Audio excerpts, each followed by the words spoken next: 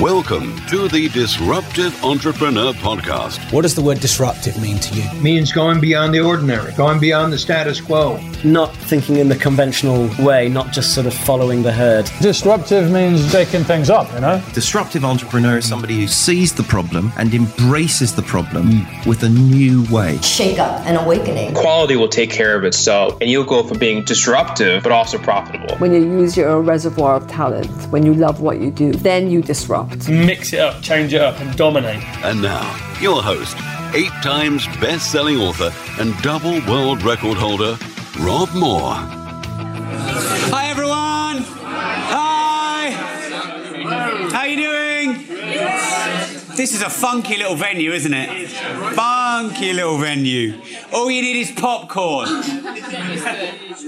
the back row. All right, so we're going to make this really cozy and intimate because I thought that would be the nicest way to do this. I don't know how many opportunities you're going to get in your life to be this close to me, to our guest, who's a billionaire, as you know, and an amazing chap who I was very fortunate to meet when we did the first podcast. And we wanted to make it really about you. And so we're just going to do the whole thing as a Q&A. Now, I know once we get a couple of questions in, we'll get in really good flow. We'll probably go on lots of tangents, etc. But all the content is going to be driven by you. Right, so I'm going to just leave you for a minute or two to think about anything you might like to ask David when we bring him up onto the stage. So I'll give you a bit of time to just imagine there's some nice background music. No, don't hum it. Don't sing it. I definitely would take a minute to consider what you might like to ask. I know that when I was starting out in business, I would have jumped at the opportunity to meet such a successful person. It took me quite a few... Well, it took me years to meet my first billionaire, but it certainly took me many, many months to get around some well-experienced business people. So to be, this close to someone to be able to ask him anything you like, I think is really valuable. Well, you get that. That's why you're here. So have a think about what you might like to ask. By the way, if you want to ask a question for David and you want me to answer it, let me know so I'm not saying like a twat for 4 hours. Because I've kind of done my bit now and then that's it. This seat is uncomfortable as well. But yeah, if you'd like me to answer a question or both of us to answer a question, that's totally cool as well. Kieran, do we know where David is? I'm afraid not. He's probably doing some £1 billion business deal. Or $1 billion. Here he is. And when you ask your question, stick your hand up. We're going to pass you a mic because we are recording this for a live podcast, the first session and the session afterwards. So please give Mr. David McCourt a huge round of applause. Thank you, David. No, you're all right. I'm so sorry. Are you mic'd up? I'm not. There it is. I'm not. I'm sorry I missed the introduction. How was it? So while David's getting dressed, who would like to ask the first question? Okay, we're going to go with Julie at the front. Have we got a microphone for Julie? This is the one. It's all right, mate. I'll do it. I know. You've got you. I know. There you go. Would you like to give Julie the book? I shall. And the microphone? Yeah. There you go, Julie. There's your book. Thank you very much. I'm delighted to be here and delighted to have the opportunity to ask a question, and especially the first one. So with the title of your book, as in Rethinking and Entrepreneurs Being the Next Revolutionaries, I've been listening to David Goggins' book, where he talks about being extreme obsessive. I've listened to Rob on stage talking about extreme. I've listened to Grant Cardone talking about being times 10. It's 10x. 10x, sorry, times 10. Multiplied by 10. It's not the same, is it? Sorry, 10x, sorry. Okay, I'm a Brit.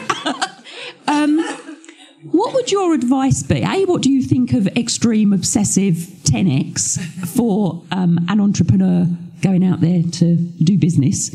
And I'm going to say in the UK environment, if we can. So maybe, Rob, you can answer it as well. Okay. But what's your advice to somebody who's starting out relatively, got one business, starting another business, linked to being a complete revolutionary in their industry? Can we turn David up a bit? Turn me down a bit. You have to plug the little part, the little part into the big part. You can have all the money in the world. The AV department can go home now. We're plugged in. So I think there's two points there.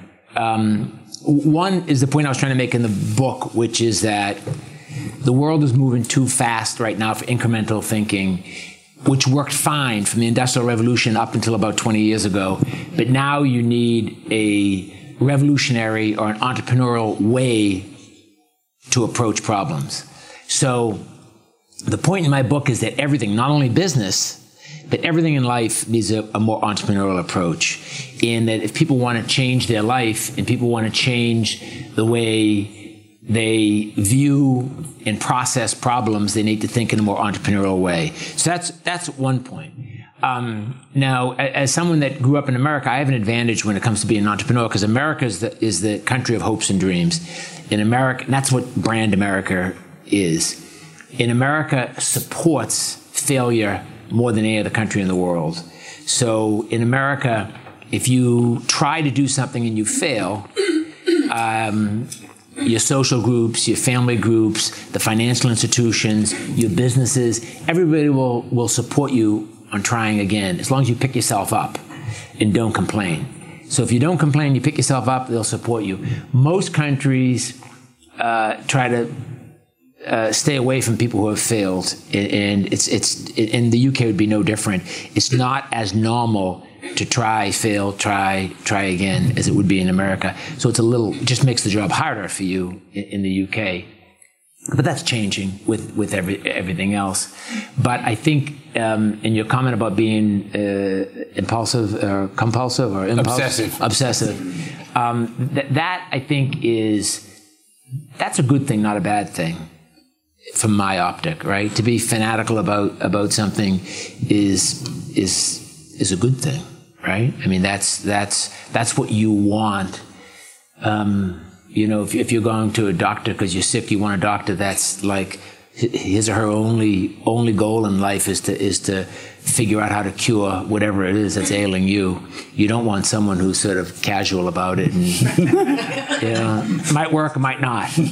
About half the time it works, half the time it doesn't. Let's hope you're in the lucky half.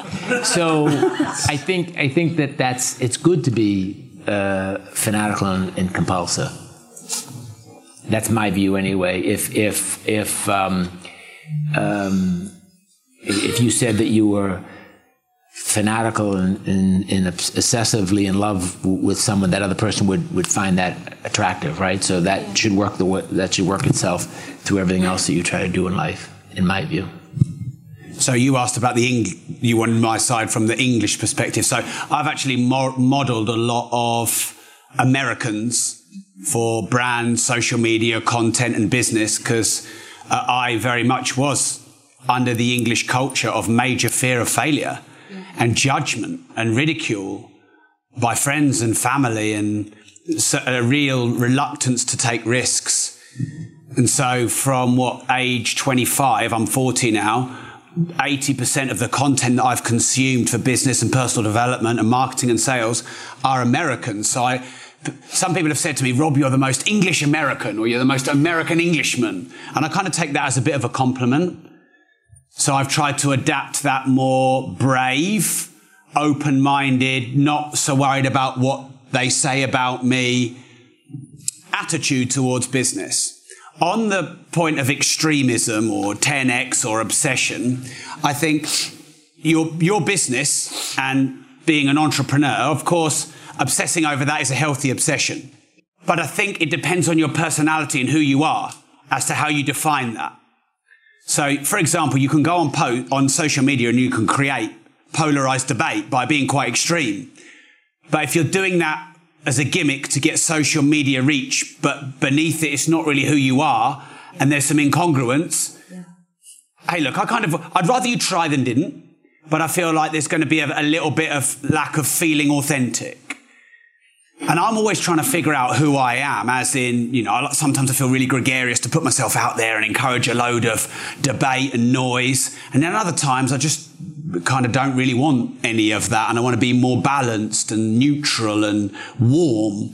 So some of it is just how you feel, because sometimes you go out there and you're like, right, let's get out there, and you're going to create some resistance. Are you ready for that resistance?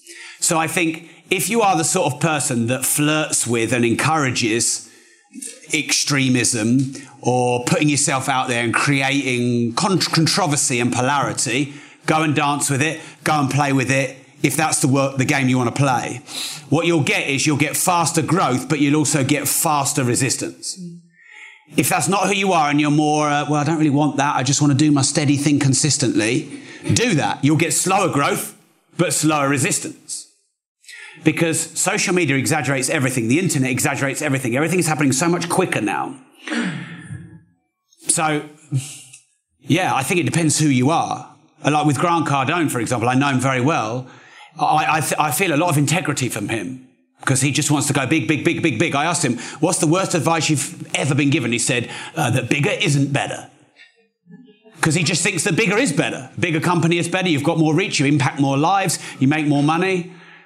But not everyone wants big. Not everyone wants attention. And once you're comfortable with who you are, you're probably more comfortable with whether you should be obsessive or balanced, fanatical or consistent. So I know it's a bit more of a complicated answer, but I think it's also fair to say you just got to wake up and see how you're feeling today. Because if you're not ready for a fight, don't go and pick one. Because sometimes I think, well, man, I put that post out there, or I had this debate with someone at 7 a.m. in the morning. It's 11 a.m. and I don't want it anymore. But then sometimes you're up for it. So it's mood dependent as well. Okay, next question. Right, we'll go to Shaz. If Shaz have a book as well, don't leave him out. Shaz, I love your attire today. Thank you very much. So this is Shaz. Shaz is our accountant, David. Hi, David. How are you? Very good, thank you. And yourself? I'm fine, thank you. Good, nice to meet you. Looking at the title of your book, we all think based on our own biases, habits, patterns, norms, experiences. You can't read the label when you're inside the bottle. So what do you do when you're challenging or trying to rethink new ideas? What's your thought pattern or your behavior or your habits that you try and change to come up with new, different ideas? That's an excellent question. What process do I use to rethink something? I do one thing, and one thing consistently, which is when I approach a problem, I put myself in the future and where I see that problem already solved, and then I turn around, I look backwards, and I build a plan to get me to where I already am. So if you stand in the present and you have a big problem in front of you, it can be hugely overwhelming, and people will tell you, well, break the problem into small pieces and it will be easier to bite off and so on and so forth. But it's still overwhelming when you're looking at a huge problem like that. So what I do is I put myself in the future where the problem has already been solved, and I look at that construct, and then I look back at the present, and I build a plan of how I'm going to get there. And people say, well, how did you have such a vision to know where it was going to end up? It really wasn't that amazing at all, because when you put yourself in the future, it becomes crystal clear to you what it's going to look like, and then you just have to build yourself a plan to get there. It's the only way in my opinion, it's the only way to approach a very difficult industry or a difficult problem that you're trying to totally rethink. You should try it. Yeah, a couple of things I'd add, Shaz. So one would be to be the person that disrupts you rather than someone else. So I'm very much a big believer in the concept of disrupting yourself. I want to disrupt my own patterns, behaviours and habits before my competitors do, before a recession does, before something that blindsides me. So I'm always thinking, okay, how can I second guess? Imagine I was trying to beat myself. Imagine I was a competitor of mine. What weaknesses might I see in me, and me try and solve or cure those difficulties before someone else does? That'd be one thing.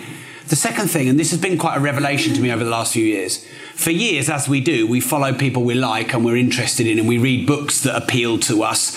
But what that does is create a very myopic view of the world. If you're Conservative or Labour, for example, you only see that way. So now I challenge myself to follow people I didn't think I liked, to learn from people if they're very left and I'm very right, for example. I mean, you're a politician, just to use that as an example. I try and learn from the other side and learn from people who have very different beliefs to me, because then that can challenge the way I look at something and I might get some insight. So when I write my book, Money, of course, that whole obsession was really a capitalist obsession. But then I started studying communism and socialism and trying to get the anti-argument. And I think that keeps you fresh. And that's a brilliant analogy. You can't see the label when you're inside the bottle. So you've got to become something else to see the label from the outside. And that's not easy to do because we have our own biases. So in a way, you're challenging everything you believe. You're almost taking yourself out yourself and going, oh, look at this life construct that you've formed. I'm going to question it all because I'd rather do that than someone else pick holes in me. What's your name, Tycoon? He's got a tycoon hat. Is that your own merch? Love it. What's your name, sir? Hi, David. Hi, Rob. I'm Glenn. I'm the tattoo tycoon. Hi, Glenn. I've got tattoos and I'm a tycoon, I guess. That's where it came from. David and Rob, actually, as well. So my question's about scalability, about scaling your business. I'm guessing it's not just adding a billion number noughts on the end of what you're doing already. It's more about the tips on how to do it. So did you start the business knowing it was going to get to a billion, or did you get to a million and thought I'm going to do 10 then 100, or how do you scale and when do you scale? I think is more important. Well, I personally have never thought about a business as my goal is to get to a certain size. So I've never really thought about that. And you obviously shouldn't either, unless you only tattoo fat people. You're going to have a problem.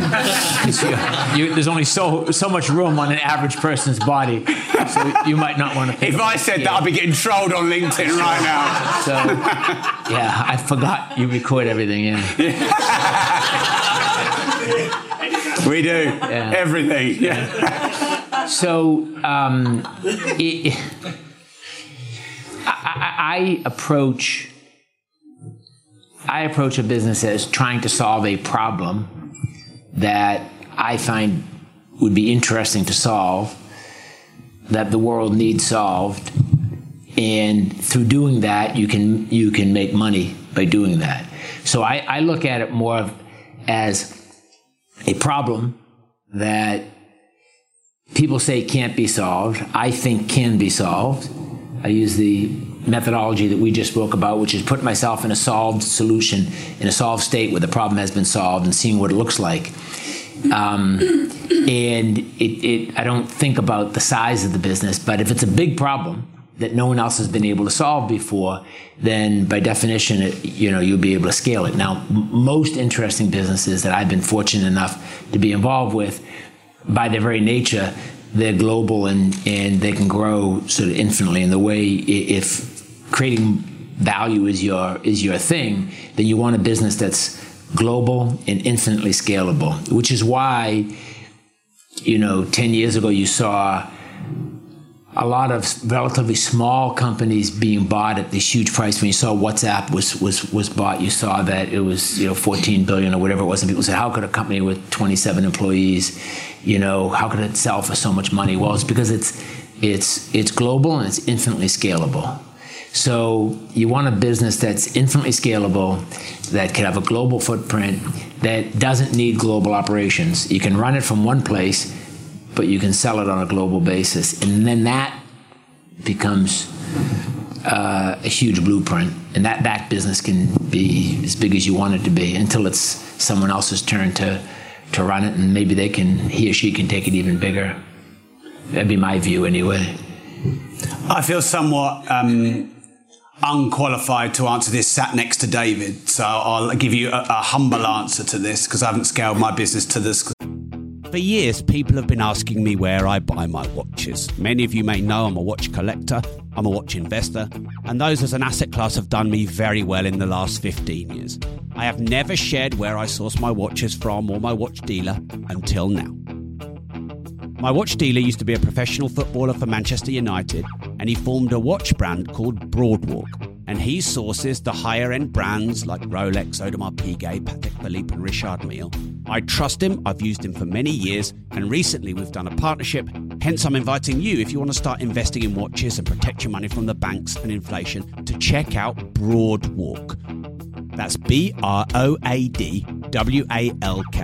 And the website is broadwalkgroup.com. The email is sales@broadwalkgroup.com. And please don't share this, but his number is 07496 878 153. Obviously, only message him if you're serious about buying and investing in the higher end watches. People have been asking me for years, and for the first time ever, you can get access to my watch team. Size that David has. One thing I would say from my research in writing the book Money, over a lot of research, there were 3 commonalities of the wealthiest people in history going back thousands of years, not just modern times. And I'll give you one of them. And one of them was the desire to serve vast amounts of people. So it kind of links to one of the comments David says. But if you don't just have a plan or a goal, but a genuine desire to serve vast numbers of people, then you'll connect the dots along the way and take the opportunities and the partnerships or the franchise operations or whatever it is that gets you to vast numbers of people. Now, a lot of people just don't have that desire, and that's okay.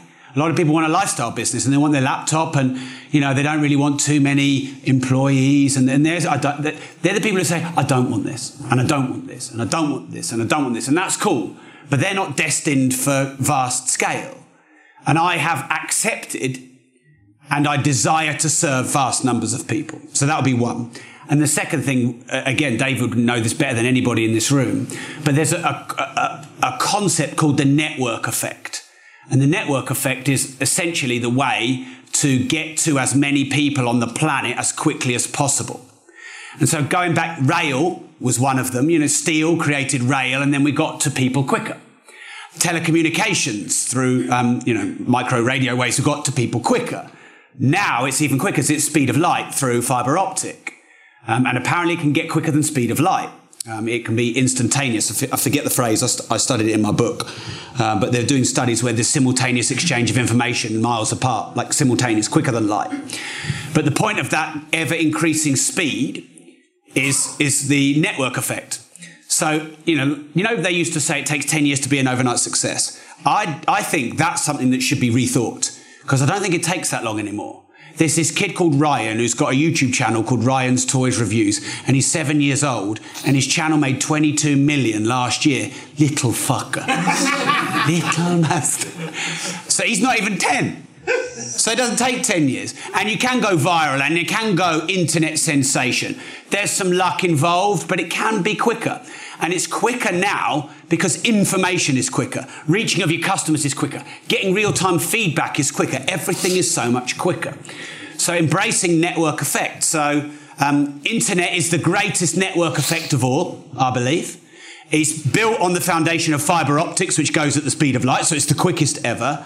And of course, social media on top of the internet enables us to reach tens of thousands, hundreds or millions of customers really quickly. And people can see your designs in other sides of the world instantly. There are some countries I don't even know the name of who listen to my podcast. My podcast is listened to in 202 countries. There's only 220-something countries because of this network effect. So I reckon if you work on that, I think you'll get good scale more quickly. Well, it's a pleasure.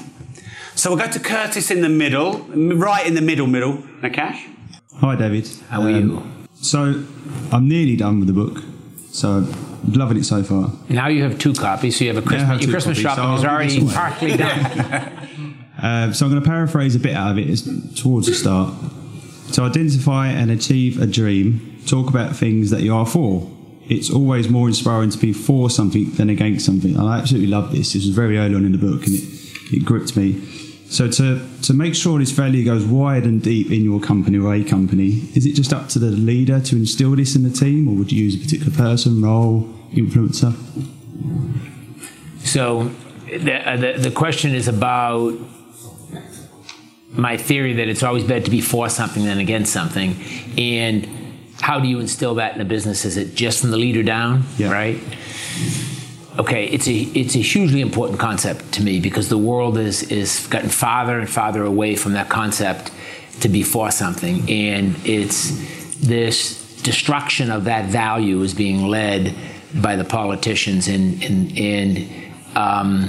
journalists to some extent, and let's take them separately and why it came about. But they're trying, and it's up to us in this room to prevent this from happening. They're trying to globally change the way we do things to a winner take all as opposed to a compromise. So when I started out, I worked for a great American politician, Irish-American guy by the name of Tip O'Neill, who's Speaker of the House. So he'd be second to the President of the United States, and Ronald Reagan was President when Tip O'Neill was Speaker, and I worked for him, and my little desk was right outside his office, so every time he'd come back from the floor after a vote, he'd always come by my desk, or after he'd come back from a meeting, he'd come by my desk, and I'd say, Mr. Speaker, how'd we do today? And he'd say, well, Dave, we got half, and that's good. Half is good. And that's the way America used to be run. Whereas you would have a view and I would have a view, and it doesn't make me right and it doesn't make you right. It makes us both right in our own little worlds. Based on your world that you're living in, you have a point of view, and it's not negotiable. It's your point of view. I have a point of view based on the world that I live in, and it's also not negotiable. It's how I feel. And if you want to run a country or a business, you have to take both of those into consideration, because the world is made up of people that have different views.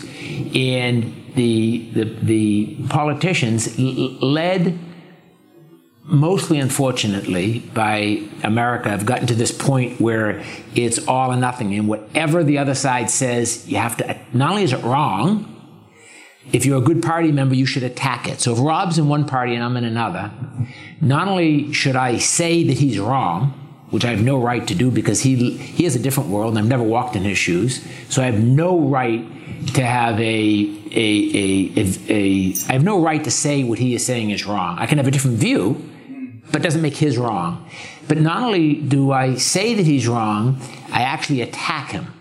And I actually attack him as a man and try to bring him down as a man to try to make my point more relevant. So that's the way politics have gotten. It's like that now in the UK, where everybody's just attacking, and it's like that. It's getting like that around the whole Western world. And the journalists sort of thrive on that because it sells newspapers and it sells time in the news. And the news business is under attack because less people are paying for the news because you don't need to. When I first started traveling as a business guy, as soon as I check into a hotel, I turn on CNN to find out what's going on in the world. Well, now I've already looked at it in the elevator on the way up to my room. I've already flipped through my phone, so I know what's going on in the world, so there's no reason to turn on CNN. So because there's less people watching the news, there's less people reading the news, the quality of the journalism has gone down, because the pay has gone down, and you used to be able to go work for the London Times and you could make a career out of it. You could go as a young man or young woman and you could stay there for your whole career, and you could buy a house, you could get a mortgage, and you could pay for your kids to go to school, and you could pay for your kids, rugby uniform, and you could pay for a vacation, and you could pay for your car payments. That world is gone. There's not enough money in that business anymore. So career journalists aren't staying. People are coming and going, and there's less pay and less people reading it, so they have to be more sensational in what they report on. So they love this sort of fighting that's going on, and that's leading to and then now you take it to social media, which allows sort of a binary approach to what's on social media, I like or I don't like, as opposed to, that's an interesting point of view, right? And people then build friend groups in social media around their way of thinking, which adds to this whole construct we have going around the world, which is I start being friended, and social media recommends more people that have a like-minded view that I have, which makes my echo chamber bigger and bigger, which gives me less time to listen to other people's views. So you have it, in summary, we have it going on at a political level, and you have it going on at a journalistic level, and you have it going on in social media. So my hope and my hypothesis in my book is that we need to rethink this whole construct from the bottom up, because people fundamentally actually find another viewpoint interesting. They've just been trained over the last 15 or 20 years that you attack the other viewpoint, and it's crazy, and it won't last long term. But there'll be a lot of destruction done in the intervening years. So I'm hoping that what people will do, and this answers your question specifically, from the bottom up, people will say that's no way to run a railroad, that's no way to run a country, that's no way to run a business, there's no way to run a family, there's no way to run a friendship group, it's no way to run your life, and that they'll change it from the bottom up. So at the company level, what you need to do is only hire people that embrace inclusion, collaboration, and empowerment. Only allow people into your business, if it's your business, or if it's your department, or if it's your group, only allow people in that embrace inclusion, collaboration, and empowerment. And if people are wired for, my way or the highway, you just can't let them into the ecosystem. And eventually this will go back to a sane way, but there'll be, if we're not careful, there'll be a global revolution in the meantime if we're not careful. And you see that. When I wrote the first draft of that book, there wasn't what's going on in Hong Kong, what's going on in Venezuela, what's going on in Cairo, what's going on now in Beirut, what's going on all over the world in all these places where there's these little revolutions going on. There was the Arab Spring, but that was about it. Now you see it popping up all over the world. People are unhappy, and they're having a hard time articulating why they're unhappy, and that frustration gives the world Trump. That frustration gives the world Brexit. Both of which are huge expense, in huge disruption away from the core issues that need to be solved, in my view. Thank you. Curtis, in our niche, just a quick add-on. I think David answered that really well. There's quite a lot of companies that their marketing strategy is to attack what all other companies do wrong. And I have a little word for that called that anti-marketing. And I just don't think that's a smart play for the long term. I think it's very easy to look over there what's going on instead of over there what you could achieve. So I think that's really what you stand for is, where are you looking? What are you looking to solve? So try not to get stuck into that world of anti-marketing. It's so common in our industry. Focus on what you do well. People want to know what you do well. I think there's a bit of a disconnect in Britain because we feel a bit reticent to, well, I stand for this, i.e. I'm good at this, I do this. We worry about it being bragging. And I think, the American culture is a good culture for us to learn from, that it's okay to talk about the skills that you've got and the talents that you've got and how you can help people. But it's also quite a British thing to, I'm not going to talk about what I'm doing well because that's being cocky and arrogant and I want to be humble. But then all you end up doing is talk about what everyone else is doing wrong. And that's not open and uplifting. Cool, so who's next? Thank you, David. Thank you for giving us the time today as well. Thank you for giving us all some time of your time. My question today is, when you're starting out, you had mentors when you started out. Was you like with sort of Jim Rowan and Earl Nightingale, or who was your main mentors when you were starting out on your journey? Well, I had a lot. Look, I have, and I'm the first to admit, a lot of business people always talk about how they pull themselves up from the bootstrap and anyone can do it and stop bitching. You just have to wake up early and work hard and all that. Look, I've had huge advantage. Number one, I had an unbelievable mother and father. And I had a mother that constantly taught me that it was okay to fail, that constantly taught me that I would be something, that I would accomplish what I want to accomplish. So having and I mentioned my mother more than my father only because my father died before I ever became successful. And my mother was with me until she was 102, up until a few weeks ago, actually. So having a woman like that in your life, and having someone that supports you in your life gets you 80% of the way there. So, and that now, then you have to, and hopefully you'll be lucky enough that then you can replace that with another woman in your life that's not your mother but your partner, that you can continue to take you. In the case of a woman, they'd want to have a woman or a man in their life, or a partner of some sort to help them. But that concept of having someone that can help you and support you like that is hugely valuable. So so first I started off. So in American baseball, we say, I because of my parents, I started on third base, and I think I hit a home run, because it's only in American baseball, you only have 25% of the way left to go once you're on third base. So, and number two, I was born. I was the youngest of 7, but there was 11 of us in the family, because my parents and my grandparents lived in the house. So you get to see a lot when you're the youngest of 11 people in the house. You get to absorb a lot. And I was born curious, and I was born optimistic. And being born curious and optimistic, coupled with being able to observe 11 people in my family, coupled with I was probably born in the exactly right socioeconomic environment. We were a blue-collar family, so, we didn't have to, rob anybody to eat, but we didn't have anything excess. So it's sort of like that sweet spot of wanting to accomplish more, but not just bitter that you have nothing to eat. So I had all those advantages. Okay, so I say that up front. So I forget the question though. Who were your mentors when you were starting off? Yeah. So I guess he's just trying to fill 4 hours of time.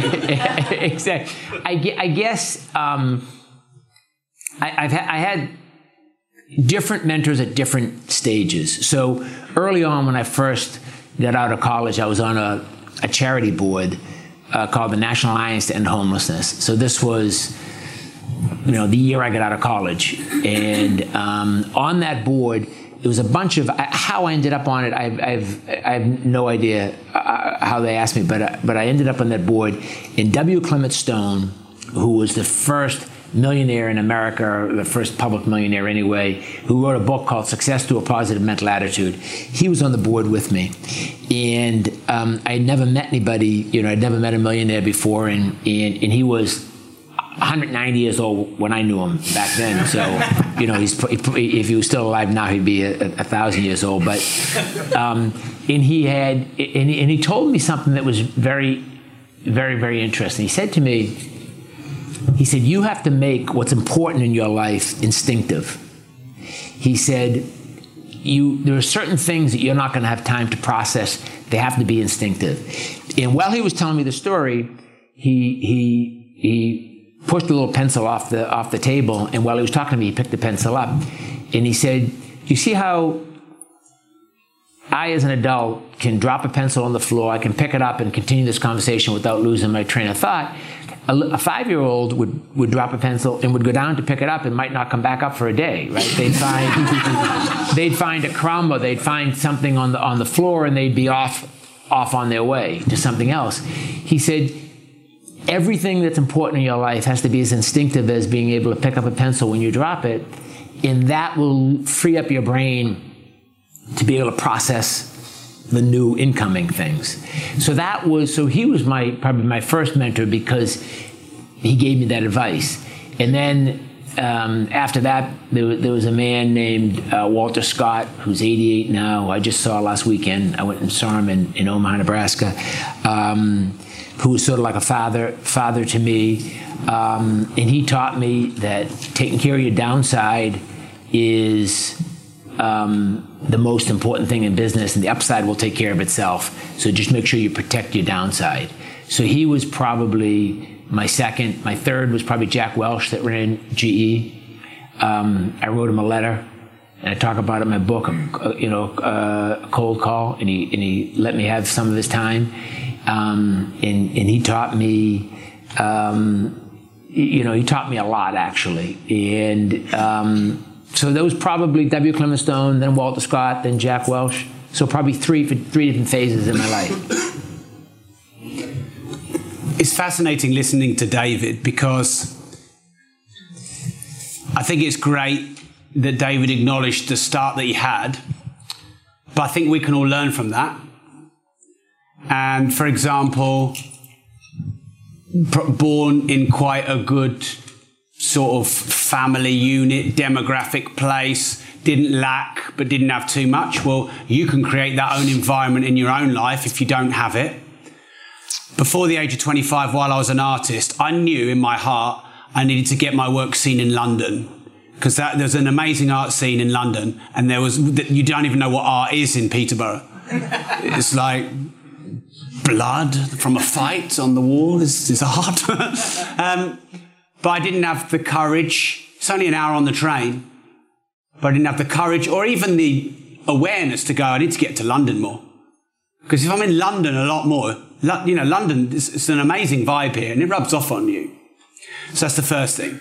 The next thing David said was he was born curious and optimistic. Well, I believe we all are. I believe that is part of the essence of humanity. What baby isn't curious? But we lose it along the way often, curiosity. I believe curiosity is one of the greatest entrepreneurial traits or outlooks.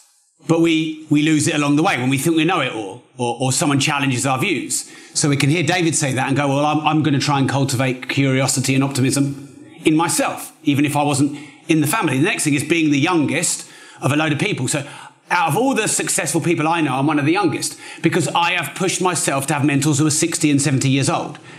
Now, I like to hang around with young people to remember I'm not old. He's laughing, he's one of them. So Kieran's 25. And Nakash, how old are you, Nakash? 26. 26. Bella? 21. So I take these guys out for dinner, and I am old enough to be their dad. And in Peterborough, I'm old enough to be their granddad. But I love hanging out with those guys because they make me realise I'm not old. But I love having mentors that are 60 and 70 because they've got so much more wisdom and experience than me. And when I was 25, I just used to they're my mates. That's it. But now I'll go and seek out being the youngest of 11 in a family, except they're just not brothers and sisters. They're people I'm in a network group with. So everything that David fortunately had, you can create. And I think that listening to that, I guess hearing David say that has made me realise I've gone to seek out those things I didn't have. And that's probably why my life's better since I was 25. All right, great. Who's next? To the gentleman here. What's your name, sir? Roy Bush. Roy, how are you doing? So your microphone and book is coming. Hi, David. My question is, why are you here? You're very successful, billionaire. Most of us would want to be in your shoes. What motivates you now is really the question. What keeps you motivated? What the fuck are you doing hanging around with Rob? That's what you're saying, isn't it? Right, thanks, man. That's for you to say, Rob. Yeah.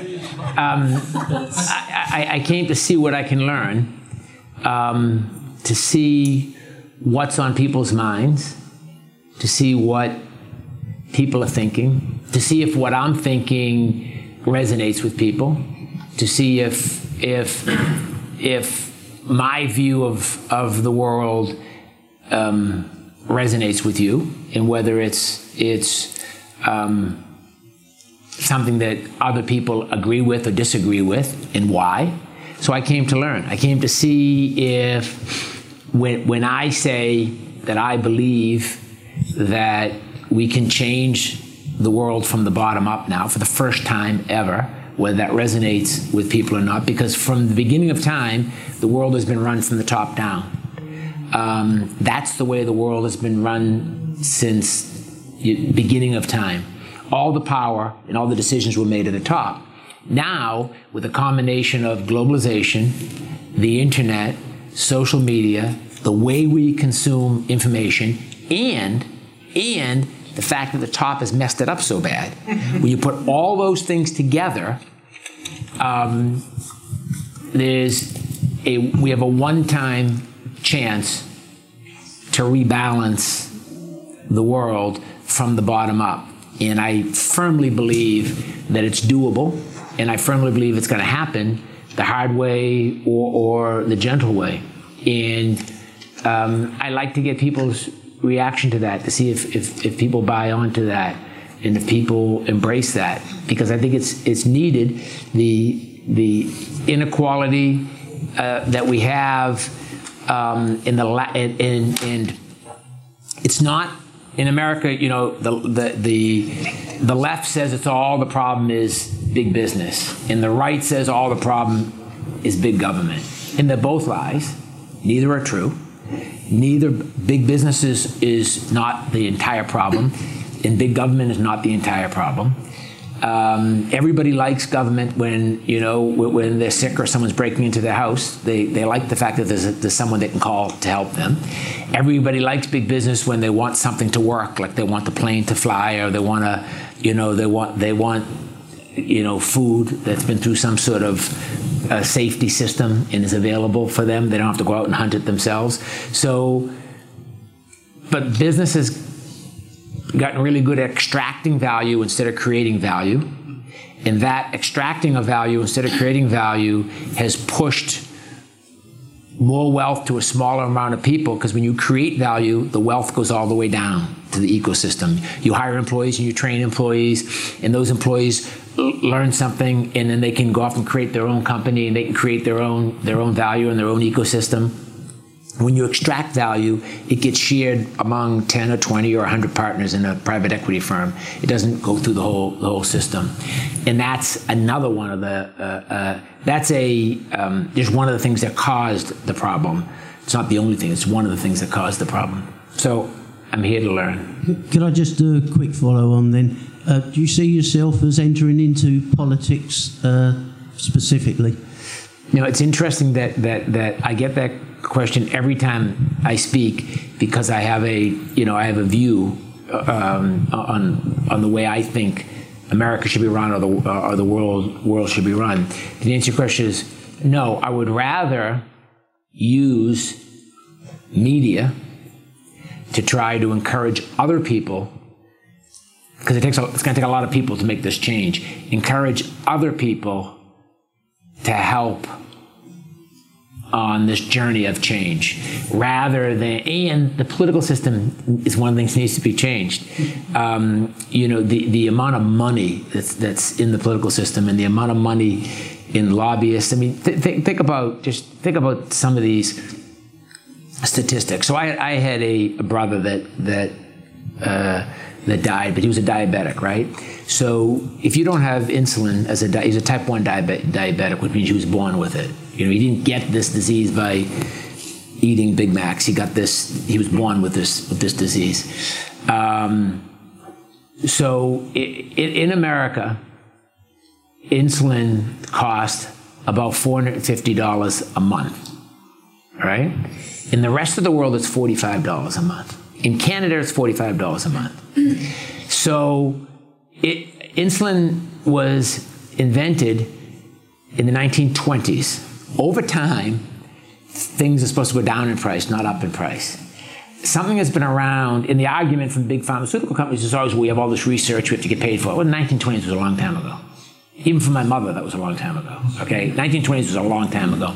So in America, if you live on the Canadian border, it's against the law to drive to Canada and bring back that medicine. So if you have a kid that's going to die without insulin, you can drive across the border and bring all the beer you want back, but you can't bring back a medicine. So the amount of money that's in lobbying and the political system needs to get taken out. So we need to rethink the whole political system. So that's a group of people we have to motivate to rethink the political system. So to answer your question, I'd rather motivate lots of other people to take on all these different problems so we can fix it sort of in scale, because we don't really have that much time to fix these problems. Maybe you can do it over here.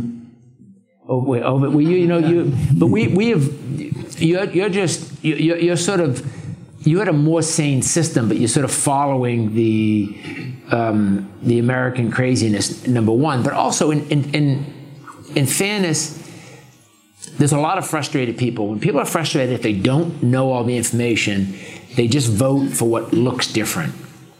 And that's not necessarily their fault. They're frustrated. So in America, we have 20 million people that have gone from $85,000 a year to $65,000 a year. They don't show up as unemployed. They don't show up on any statistic as being anything but fully employed. But I'll tell you, if you go from 85 in a family to 65, you are pissed off. Because that extra 20 is where the extra car payment was coming from. It's where the vacation was coming from. It's where, a housekeeper coming in once a month to help with the house. It's where the daycare was coming in for the kids. It's where the Starbucks coffee was coming from instead of bringing your own coffee. And that, you can live on 65 fine, comfortably. It's way harder to live on 65 when you used to be living on 85. It's very, very difficult. So those people are pissed off, and they do things like vote for Trump because they're angry. And we can't throw them out because they're angry. We have to solve their problem. And we're not solving any problems right now. We're just attacking the other side. We're not solving, and you guys have, but I tell you what you guys have done in this country better than I've ever seen is one party says, we're going to change the work week to 35 hours. So the next party says, no, 30. And the next party says 25. We're going to put $2 billion, we're going to put another 500 nurses. The next party says 1,000. The next one says 15,000. They just make up shit. You can see it on the news cycles. They will actually make it up between the 8 o'clock news in the morning and the 6 o'clock news. They'll just make up answers without any basis of how it's going to happen. So we started that, but you guys have put it on a much faster cycle. you just and that eventually people are going to want to see they're going to want to see some adult in the room that says, look, this is the problem. This is how we're going to solve the problem. We're going to work together to solve that problem. But it's not going to get any better soon, unless we recruit a lot of young people to help us out. And even that is difficult because the sometimes young people are so full of energy and so optimistic. They hear something and they don't have the life experience to understand, to put that in context. So they jump onto a train that might be going the wrong way because it sounded right. You know what I mean? So we have a lot of work cut out for us. Thank you. Thank you. Thank you, Roy. Right, who's next? We'll go Stephen. So pass the microphone forward, just one, if you could. This is Stephen. And there's your book, Stephen. Yeah, another one. Oh, Chris, is this your second question? No. Oh, that's your copy. Yeah, some people actually buy it, Rob. Yeah. You didn't give me a copy. Okay, that's right. I've listened to it on Audible. That's right. I've listened to it on Audible. And this before you gang up on me. No. Yeah, he's read it and he's annotated it and tabbed it. I didn't use the pages in the back, the blank ones, which you noted about, because your words are better than mine anyway. So I just highlighted them. But I've never read a book or watched the podcast, and read stuff and listened to stuff that resonated so strongly with me, and the way I feel about things. But anyway, there's so many different things with the way you say about people that have made it and they pull up the ladder, and you did you leave the ladder, or are you continuously putting those ladders down for people? There's nothing that gives me more pleasure than putting the ladder down for someone else. Yeah. People who pull the ladder up when and for those of you who haven't read the book yet, he's referring to the fact that a lot of people, especially people who have made some money, once they get there, they seem to not want anyone else to have what they have. And it's really a unappealing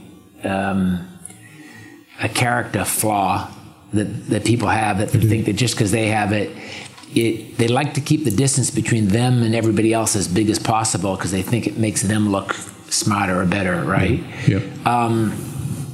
It's really an ugly characteristic, and I don't know what insecurity drives people to want to do that, but there's nothing more rewarding than putting the ladder down for the next person to climb up on. Yeah. So I don't know what character flaw. I just feel, maybe it was their parents didn't bring them up right. I don't know. But it's a terrible character flaw. It is. But I see it all over the world. Yeah. I think it's a scarcity mindset that there's, the difference between scarcity and abundance. Scarcity, there's not enough. Abundance, there is more than enough. There is. I think a lot of people have I might lose it. Someone might take it from me. Quite a scarcity-based thought process. See that a lot. Yeah. I mean, I think no matter how rich you are, there is a point at which you've got enough, and then the only way I think you can enrich your life further is to help others and do good for others. But by the way, it's got to be at least 10 million. You're right. It's whatever you choose. No. I've worked this out. Yeah. I know you can say it's whatever you choose, but I've worked this out because I get asked all the time, what's enough? When's it enough? I get asked that all the time. Obviously, the human nature is growth. That's evolution. So it'll probably never be enough. But if you want to know what enough is, it's 10 million in this country at the moment. Why is that? Because on 5% a year, you can live a pretty comfortable life doing most of the things that you want to do without worrying about money and having time and money to put the ladder down for others. I mean, all right, it might be 8 or 7 for some, it might be 12 for others. But enough is how much money have I got so I can do what I want? And if what you want is not work, you've got to be able to live off the income.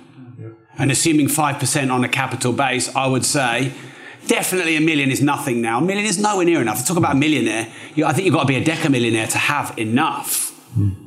That's I've tried to work it out because I get asked so many times. And especially, I mean, look, if you're 40 or 50 or 60, if you're 40, it's got to be more.